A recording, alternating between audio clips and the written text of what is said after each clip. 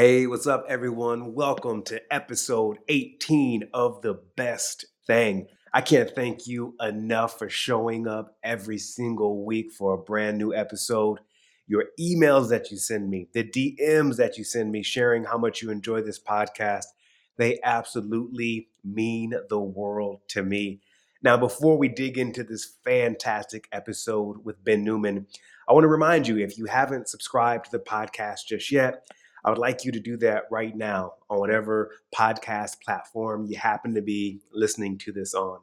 And I also want you to consider, if you're getting some awesome value out of this podcast, if you'd be willing to write a short review or share this with someone in your community, that would be dope. Yes, I just said dope. Also, right now, we've heard the words unprecedented. We've heard the words uncommon.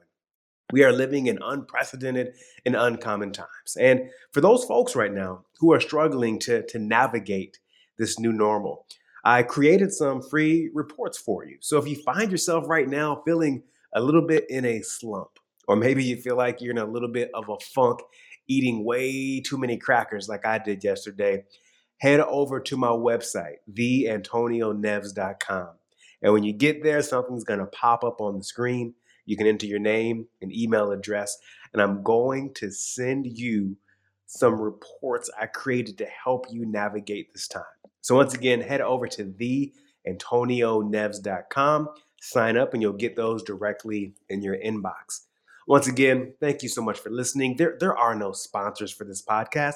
I'm the sponsor. You're the sponsor by listening, and that means so much.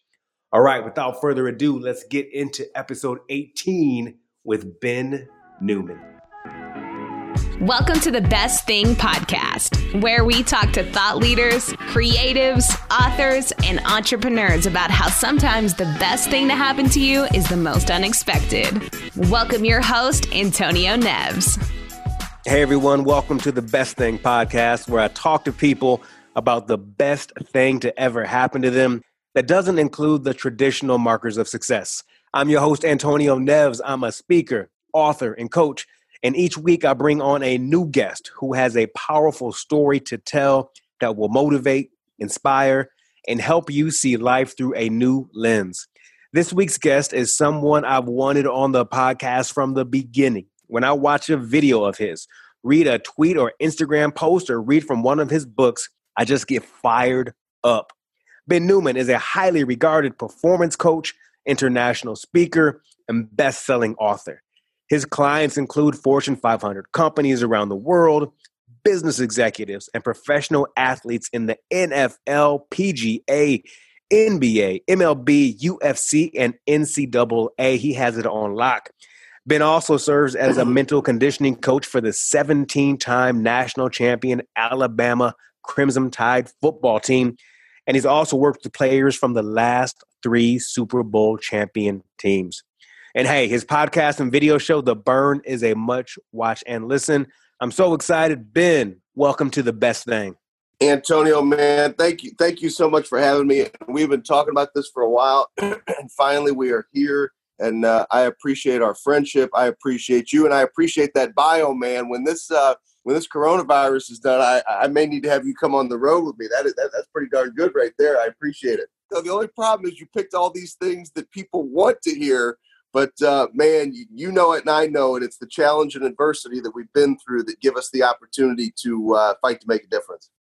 Absolutely. Maybe we can even chat about that today. You know, it's funny because people, they'll see you on ESPN. They'll see you working with major programs, the Alabamas we mentioned, the Kansas States, the national champions like North Dakota State University. But one thing you regularly talk about, Ben, is the unseen hours. And I know you've been willing to do the work when no one is watching. Can you talk a little bit about that ethos of the unseen hours and what that means? Absolutely. And first, let me give the credit. And I think it's so fitting that you asked that question because, you know, there have been so many times in my life where I've been shaken to the core and knocked down. And I've had those mentors and coaches who helped pick me up and help me shift my perspective, help me see that I had a little more fight in me when I felt like I couldn't go any further. And the unseen hours is a concept that I learned, even though I had been doing it for years, but articulating it that way from my good buddy, Drew Hanlon, He's one of the top NBA skills trainers in the world, and we now actually coach each other. So last year I read 24 books. I've got 2 coaches. He's one of them. It's this constant pursuit to try to get better every single day. And to me, we don't do that when we're in front of the camera. We don't do that when we're standing on a stage. We don't do that when we're in the middle of an interview. You do that and you sharpen your skills, man, when like you're in your home gym or you're driving at 4:00 in the morning to the gym to get that lift in. When you're deciding to eat nutritional things when nobody's watching, right? When it's easy to eat that candy bar, it's putting in the extra work, finding your edge in the details to be the best you can be when you're not looking for accolades. You're not doing it for recognition. You're doing it because of that burn that lies inside of you, that fire and that passion to say, man, I've been blessed with a gift to be the best I can be. I got to now choose to go do it. And I'm sure you have to remind folks, and they're like, oh, Ben, I look at your Instagram. Must be nice to have a G-Wagon. Must be nice to hand it to me. I've been doing the work when no one is watching. Yeah, it's not supposed to be telling the people all those things. No, but hey, I do enjoy nice things. But, man, I'm also a former financial advisor. A lot of people don't realize. So I'm good at saving my money too. But, man, I do love that G-Wagon. But, Instagram is one of those things, people see what they want to see, but oftentimes they don't understand the underlying work that goes into, the things that you have or the vacations. And, they don't see that I've been doing this for 15 years almost. And they don't see the coffee cups that I used to get as payment for a talk. Right. And so, it's the tough stuff we've been through. It's that challenge that gives us the opportunity to write a significant story. Yeah, man, the coffee cups for the talk. Hey, briefly, you mentioned something. You talked about you get coached. And I can't tell you how many people I know, and as I work as a coach, how many coaches don't get coached. Could you talk about your willingness and why it's important for you still at the level that you operate to get coached, and even the humility that's involved to do that? Yeah, so I'll actually take you back to I was 25 years old, and I was a financial advisor in St. Louis for a Fortune 100 financial firm. I had just gotten started in the financial services business, 100% commission. And our managing director of the financial firm, who's now a managing partner actually in Los Angeles, not too far from you now, his name is Matt Plocker. And he's like, man, he goes, let me just share with you the importance of coaching. It's one of the philosophies we have in our organization that can kind of help you grow. And I wasn't even really earning commissions yet, right? There was no salary. There was no draw. And I remember I hired a coach right in the beginning. Like, he had mentioned it would be a good thing to do. And I thought to myself, man, I've always had coaches, like this makes sense, but I've never had a business coach. And I hired a gentleman by the name of Dieter Powles. And that was it for me. The opportunity to have conversations with Dieter, to share my emotion, to share my pain, to share the struggles that I had been going through, starting a new business. And I've had a paid coach now since I was 25 years old. I'm 41. So for 16 straight years, I've had a paid coach, and now I have 2. And those coaches just enable me to slow down, to find my edge in the details, to challenge the ideas that I think are great, that maybe they're not great. And sometimes we don't necessarily see what's right in front of us. And having that coach, no different than when you played a sport, has just made a profound difference for me in my life. Yeah, I appreciate you sharing that. And it's amazing that for so many years you've done that. And I know a lot of people say, oh, I can't make that investment. It's too much. But I can't. I tell you, folks, you can't. It's so important to make the investment. All the top performers that I know at organizations, they all have one thing in common. In some capacity, they work with the coach and they have ongoing learning and development going on. Before we dig into the question of this podcast, Ben, every time I've interacted with you, whether it's on the phone, whether it's on a video chat, whether it's in person over sushi, there's a charge that you have. Like there's just an energy that I can feel that emanates. And I know it's natural for you. Can you talk about the basis for that, how you maintain this, this outlook of optimism and strength that I feel like anyone who comes in contact with you, they walk away not only feeling charged up, but you have a gift to make people feel taller. I'm going to cut it to you straight because, that's how I am.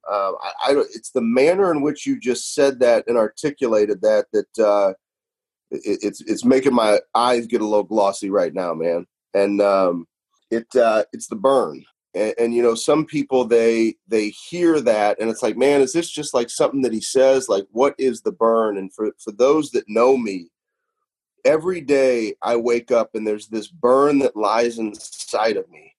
And this burn was stoked by my mother. And I had to grow up fast. And as a result of that, it's made me an emotional guy. I cry when I watch Extreme Home Makeovers, and I cry when my buddy Antonio says things like you just said. It's just the way that I am. And, my mom battled a rare muscle disease called amyloidosis, never knew my parents together. They were divorced when I was 6 months old. My mother's last year living, we had 24-hour nursing care. My mother used to come to the dinner table with an IV stand to ask me how my day was at school. And my mother was a school teacher, so school was important to her. She had to get to that table to ask my brother and I by putting one foot in front of the other. Sometimes it took one nurse, sometimes two, with an IV stand, literally making her way to that table. My mother had a journal that she left behind where she wrote, beat the statistics, beat the odds, live with a disease that is chronic and fatal, believe in yourself, combat anything, purpose in life.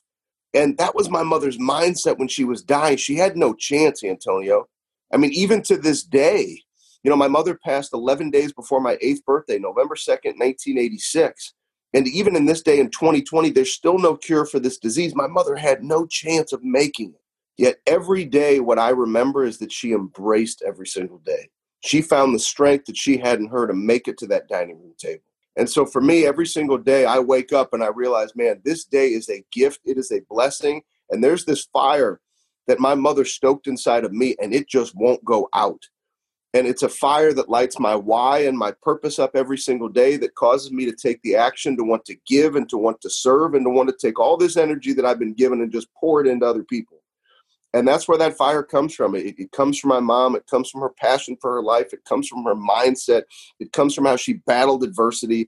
And it's what has enabled me to shift perspective, that I know that I can make it through anything tough in life. And it's one of the reasons why we do the show, The Burn, because I know that I am not the only individual that has a story. Every single individual listening right now, you have a story, pain, challenge, adversity, a fire, a burn that lies inside of you that gives you perspective that you can go light up the world and go write a significant story. And I just encourage everybody, because I know the power of what it's done for me in my life, stay connected to that burn every single day and don't ever stop writing your story. Man, what you just shared, first, I appreciate your willingness to share that, and the reminder for all of us, the opportunity, because it is a choice that we have to indeed shift the perspective and embrace our story. And I know as it relates to that rare disease, how committed you are to finding a cure for that, and the donations you make that you don't even talk about to folks to ensure that those kind of things happen. So let's shift to this question.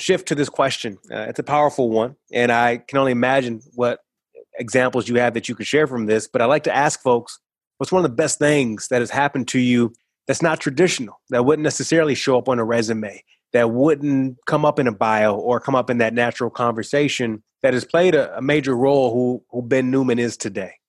Yeah, so this is a powerful, powerful story. And once again, it's rooted in adversity. It's rooted in challenge.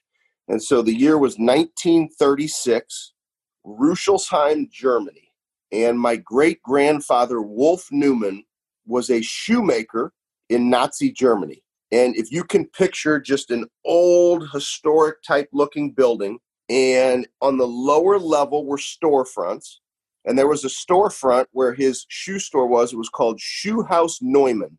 So my name, Newman, actually, when the family came over to the United States, it was Americanized to Newman, but it was Neumann. So Shoe House Neumann, Rüsselsheim, Germany. And above that shoe store was an apartment, tiny little apartment, where my great-grandfather, Wolf, lived with his wife, Sophie, my great-grandmother, and their 4 children, Max, Kurt, Gertie, and Mita. Max is my grandpa.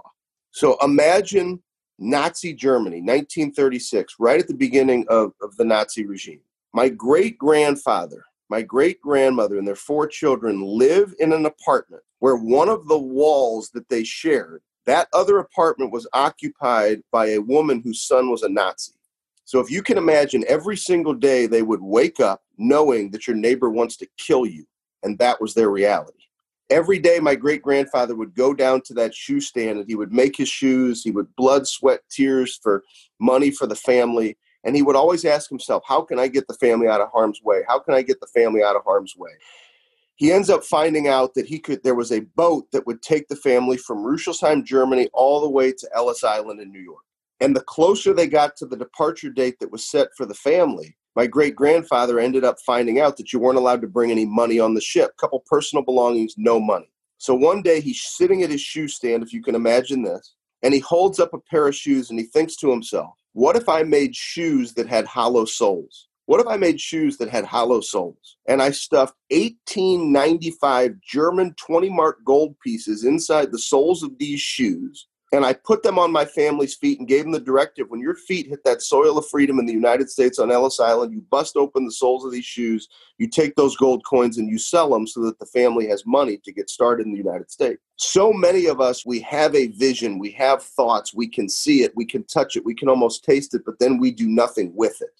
My great-grandfather pulled those shoes down, cracked open those soles, hollowed them out, put those 1895 20-mark gold pieces inside those shoes, put them on the family's feet, put them on my grandfather Max's feet. And when my great-grandfather's feet hit the soil of freedom in Ellis Island, and when he settled in St. Louis, where the family still lives today, he busted open the soles of those shoes, took that gold and sold it so that the family would have money to get started. My father wears the last gold coin around his neck. That gold coin is the connection to every member of our family. Just on my father's side of the family, 18 relatives died in the Holocaust. The blood, the sweat, the tears, the sacrifice. The last gold coin, my dad hasn't taken it off his neck in over 50 years. I've had the opportunity to take pictures of that gold coin, to hold that gold coin in my hands. There was one night we were actually sitting at dinner at Pasta House right down the street, and we were with my dad and my daughter, and I remember I asked my dad, I said, do you mind taking off the coin so that I can take a picture? And he takes it off, and I laid it down on the table. I took a picture, and then I got a little teary in my eyes, and I looked over at my son, Isaac, and I said, buddy, I said, hold this coin. And, he held the coin in his hand, and my daughter held the coin. And what I realized was how incredible that exact same coin was the same coin that my great-grandfather had held in his hands in Nazi Germany that he put inside of a pair of shoes. Without those gold coins, you and we're not on your podcast right now. There's no opportunity for you to ask me that question. I could have never worked with Alabama. I could have never worked with K-State. I could have wouldn't have had children, nothing. So if there's one thing that people don't know that you don't find in a bio, it's that gold coins were stuffed inside of a pair of shoes by my courageous great-grandfather for our family to get our start. And I would just encourage everybody, stay connected to your legacy. Stay connected to the sacrifice that was made before you had your shot. Because so many of us, we take things for granted. But it's stories like that for me when I hold that coin in my hands. Just like my mother's life, I've been blessed on the maternal and the paternal side to realize the importance of legacy, to realize that we can't take things for granted, to realize there's been great sacrifice that's provided us our opportunities. So I know that's pretty deep, probably not what you thought you were going to get, but I hope that answer makes a difference for everybody listening. I appreciate your willingness to share that. And just briefly, I have to ask, were you able ever to meet your grandfather? So obviously my grandfather I was, yes, but not my great-grandfather Wolf. So my great-grandfather Wolf, who was actually the shoemaker, he actually died of a heart attack in Germany before the family came over. So my great-grandmother and the 4 children came over, and I had the opportunity, never got to meet my great-grandmother Sophie, but I did have the opportunity to spend time and have a relationship with Max, Kurt, Gertie, and Mita. And Max, my grandpa, he actually passed away when I was in middle school. Wow. I'm curious. You talk about that poignant moment when your dad, who keeps that necklace around his neck, took it off for that brief moment where you could hold it, take a picture, you could put that in the hands of your kids as well. I know this podcast, I'm talking about to you, Ben, but I have to ask you, for your father, what do you think that gold coin for him? Maybe he shared this with you. What did that signify and still signify for him? Well, my father's really the one who really hammered home the importance. Your mom going through that type of a struggle, right? In the moment, she's not saying, pay attention to how I'm living. You're going to learn lessons, right? Whereas my father, he's written books, and it's not a book that you find on the shelves at Amazon, but he's so deeply connected to the history of our family that he's written a book about it so that all the family members can have it. I mean, my dad taught me that importance of legacy and staying connected. I mean, that coin means the world to my dad. I mean, he does not take it off his neck. I mean, I was almost surprised when I said, hey, can I take a picture, that he actually took it off for me to take the picture. I mean, he does not take it off. I would have to imagine, I've never asked him the question directly, but when you hear him talk about it, just like I connect to that burn with my mom every single day, I know when he looks in the mirror and sees that coin, he connects to the sacrifice that was made for our family. Yeah, the sacrifice. What a huge word that we don't necessarily hear a lot. When I think about your great-grandfather, Wolf, I'm going to call him Mr. Newman. Of course, we think about the term legacy. I'm also thinking about just the ingenuity, how his brain just got creative to, again, think about his family.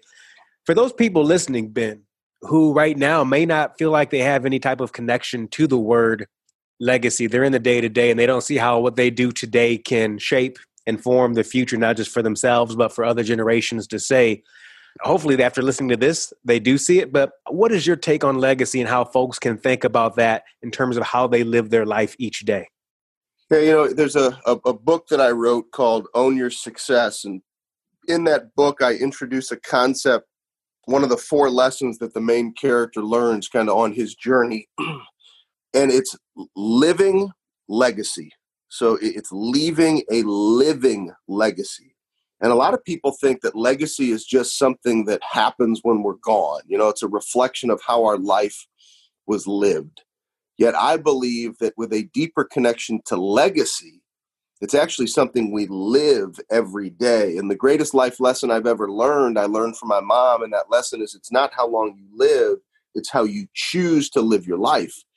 And I think it's easy to get content. I think it's easy to get caught in just the natural, regular rhythm of life. And, I think going through this pandemic, everybody having to slow down, getting the extra family time that I've gotten, the additional time with my wife, walks with my beautiful wife, Amy, around the neighborhood with our dog. I mean, stuff that like you just haven't slowed down to do. You realize every single decision, from your family time when your children are watching to this conversation that we're having right now, I would just say to everybody, just slow down and remember every day you're writing part of your story. And you may not be in the job that you want right now, but learn as much as you can where you are, because it might be part of a significant story that you're writing.